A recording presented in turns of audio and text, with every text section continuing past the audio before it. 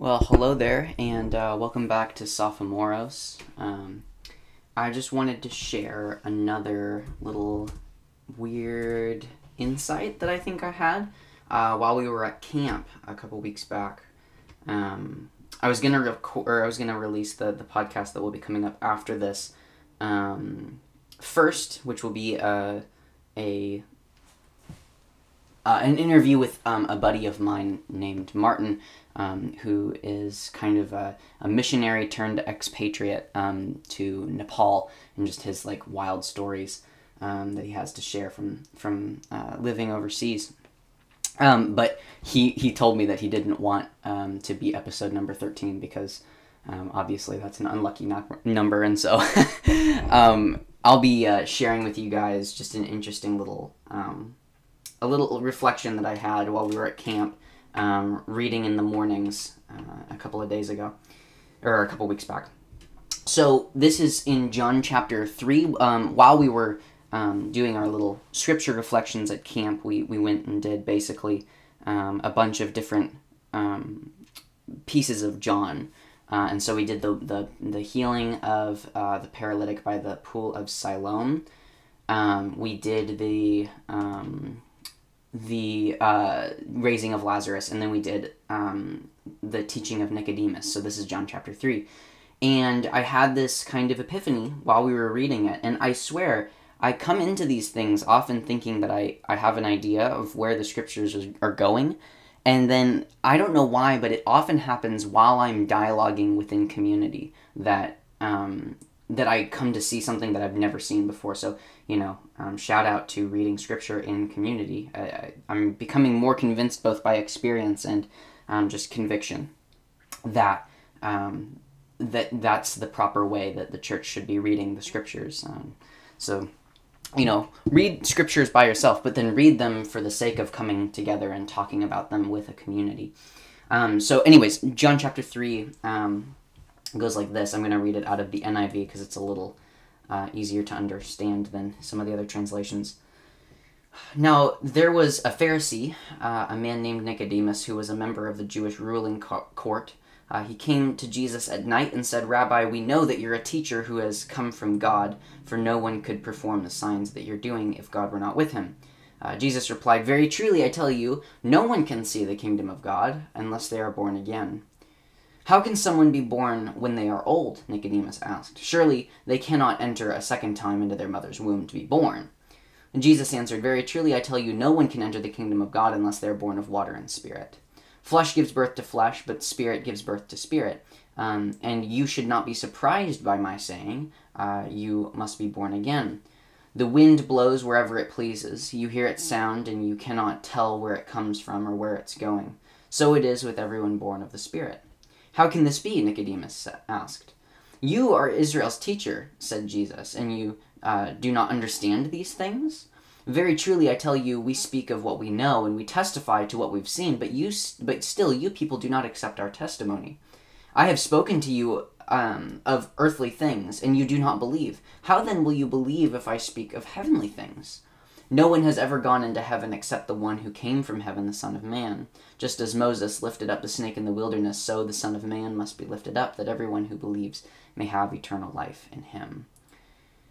And then this is, of course, the famous passage, "For God so loved the world that he gave his one and only Son, that whoever believes in him shall not perish but have eternal life. For God did not send his Son into the world to condemn the world, but to save the world through him.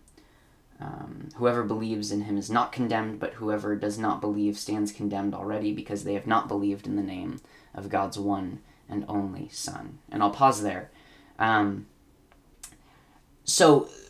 One of the things that's kind of funny about the book of John, in my view, is that oftentimes the dialogues that John portrays Jesus having with people seem very disjointed. And I think my favorite example of this is the woman at the well.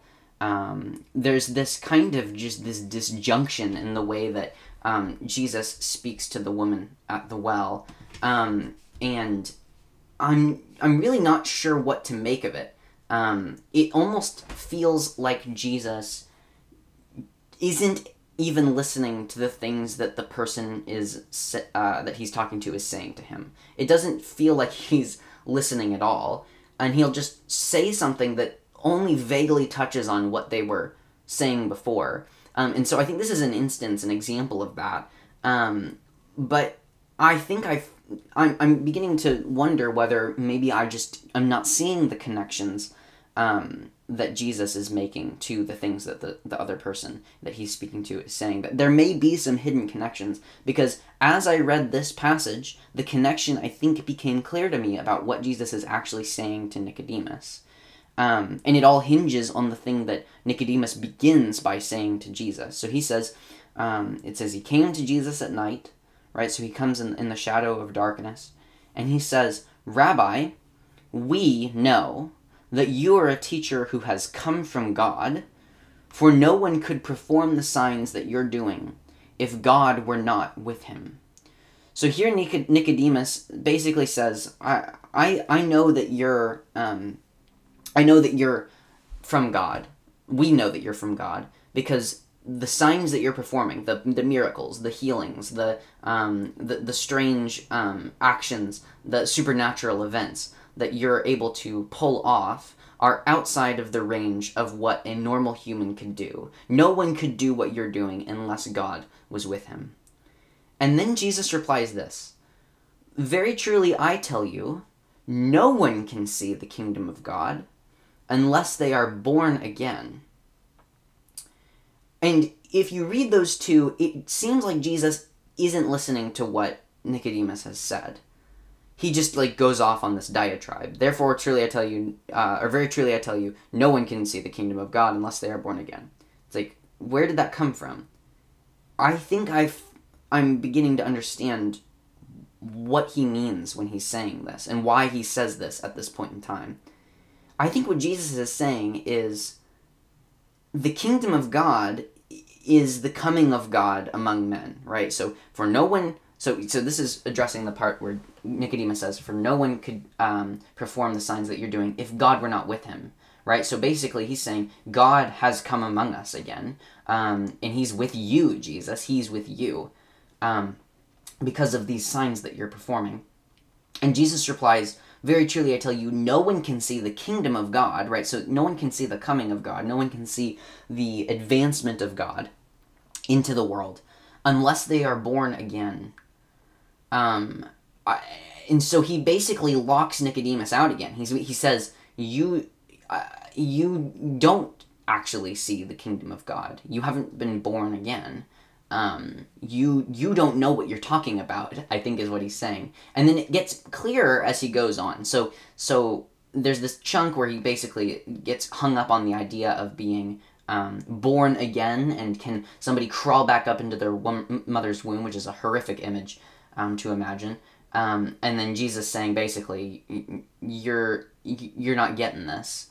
But then specifically at around verse 13, it says, "For no one has ever gone into heaven except the one who came from heaven, the Son of Man. Just as Moses lifted up the snake in the wilderness, so the Son of Man must be lifted up." And this is preceded by him saying, right before this he says, "I have spoken to you of earthly things," right? So the birth idea. "I have spoken to you of earthly things, and you do not believe. How then will you believe if I speak of heavenly things?" So he uses images that are natural in the beginning. You must be born again, right? The wind blows wherever it pleases, right? He's using these analogies. And then he shifts into a supernatural metaphor, which is, no one has gone up into heaven except the one who came from heaven, the Son of Man. Just as Moses lifted up the snake in the wilderness, so the Son of Man must be lifted up, that everyone who believes may have eternal life in him. So I think what's going on is, I think that Jesus is beginning to show the upside down nature of what he's about to do, of the end of his life. I believe he's starting to flash the cards of his calling, of his mission on earth, which is to go and die for the sake of the world, and to be raised up, right? So just as Moses lifted up the snake in the wilderness, so the Son of Man must be lifted up. So what I think is going on here is he's saying at the very beginning, when he says, very truly I tell you, no one can see the kingdom of God unless they're born again. I think what he's saying is, you think that the coming of the kingdom of God has finally happened because you see miracles and powerful signs, you see supernatural events and occurrences, and that's not the case. That's not what tips you off that the coming of the kingdom is here. The coming of the kingdom is signified and is kicked off in the raising up of the Son of Man, in the lifting up of the Son of Man on the pole, right? Just like the snake in the wilderness. And then immediately afterwards, I don't think it's a coincidence that immediately afterwards it says in verse 16, "For God so loved the world that he gave his one and only Son, that whoever believes in him should not perish but have eternal life."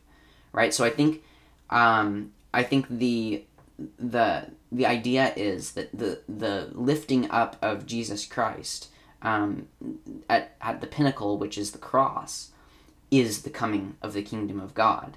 And that unless you're born again, meaning unless you are capable of seeing that that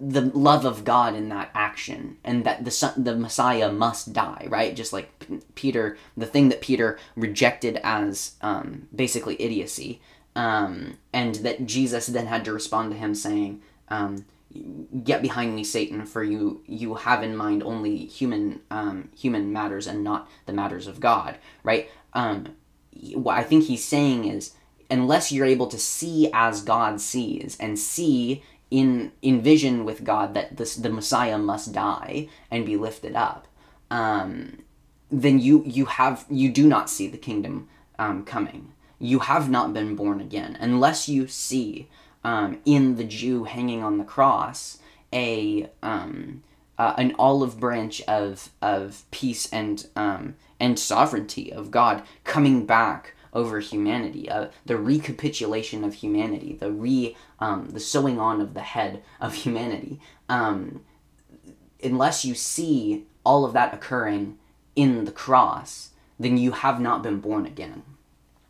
And so I think, this squares, the reason that I think this was on my mind is that in 1 Corinthians 1, which was the kind of the kickoff message of our camp, I honed in on this idea, and so this was ringing in my mind and kind of acted, I think, as a lens through which to see John chapter 3. Specifically, it comes after Paul is talking about these people saying that they follow Apollos, or they follow Paul, or they follow Cephas, or they follow Christ, and he says, "Is Christ divided? Were you baptized in the name of Paul?" And he talks about baptism as not being the core motive of him going to the Gentiles, but rather the preaching of the cross of Christ. And then he says in verse 18, "For the message of the cross is foolishness to those who are perishing, but to those of us who are being saved, it is the power of God.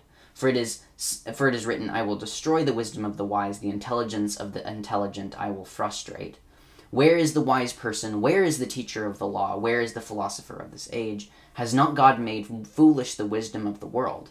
For since in the wisdom of God, the world through its wisdom did not know him," right? So this is the requirement of rebirth, because the first birth into the first wisdom, the wisdom of the world, cannot find God. It does not know God. It cannot seek God out. For since in the wisdom of God, the world through its wisdom could not know him, or did not know him, God was pleased through the foolishness of what was preached to save those who believe. The foolishness of the Son of Man being lifted up. Jews demand signs and Greeks look for wisdom, but we preach Christ crucified, a stumbling block to Jews and foolishness to the Gentiles. So I think that the key here is exactly what Nicodemus, one of the teachers of Israel, as Jesus calls him, he comes saying to Jesus, that basically because of the signs that Jesus is performing, they know that God is with him. And it says in verse 22, Jews demand signs and Greeks look for wisdom, right? So we're looking specifically at the Jews here. They were looking for somebody that would mimic to them the ability to transcend the natural world and to bend it to their desires, or to their for their good as the chosen people.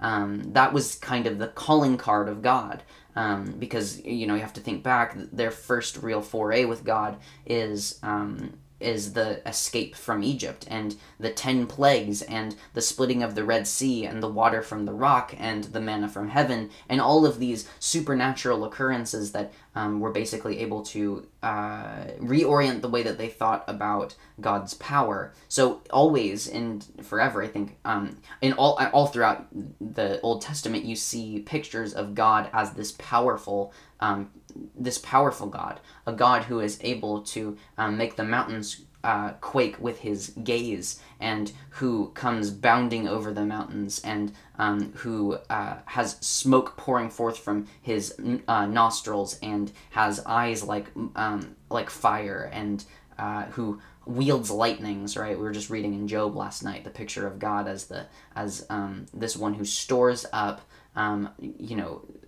hail in his vaults, right? This very powerful understanding of God, this God over creation. So this is the image of God that we get from Israel's, you could say, caricaturizing of God. But then Paul is saying that the Jews demand signs in line with that reputation of God, that he is able to perform signs and wonders, right?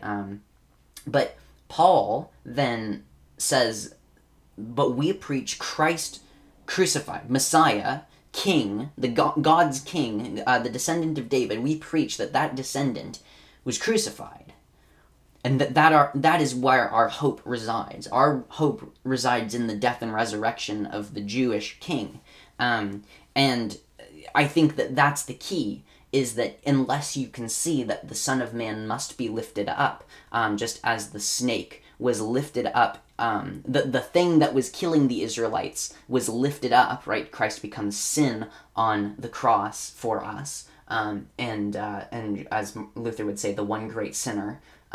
He becomes the one great sinner for us on the cross and kills sin. And that is the true calling card of God, the reconciling and redeeming, the restoring, the unifying and recreative imagination of God that looks to the tool, and that looks to the result of sin as a tool to save humanity from that very sin. There's an interesting mischievousness in all of that, and there's certainly an upside down quality to it. So as upside down kingdom was on the mind, I think that's why I was able to see in John chapter 3 a connection there. So I think that the mistake of Nicodemus is that he sees God's coming not as the crucifixion of Christ, the imminent suffering servant of Isaiah 53, but rather he sees the coming kingdom as coming with great power and might, and probably in the back of his mind the hope that the Romans might be cast off by that power, but rather the Romans became the executioners of this king. He ruled over him. Christ ruled over the Romans by allowing them to crucify him. He ruled over the Jews by allowing them to crucify him. And that is the backwards and upside down nature. That is the reality, the paradigm shift that requires being born again. And so that was kind of the epiphany that struck me while I was away at camp. And sorry if this is at all long-winded, but I just thought that was an interesting thing, and I wanted to share it with you all. So I hope you guys have a wonderful rest of your day. And as always, may Christ be exalted, or in this case, lifted up.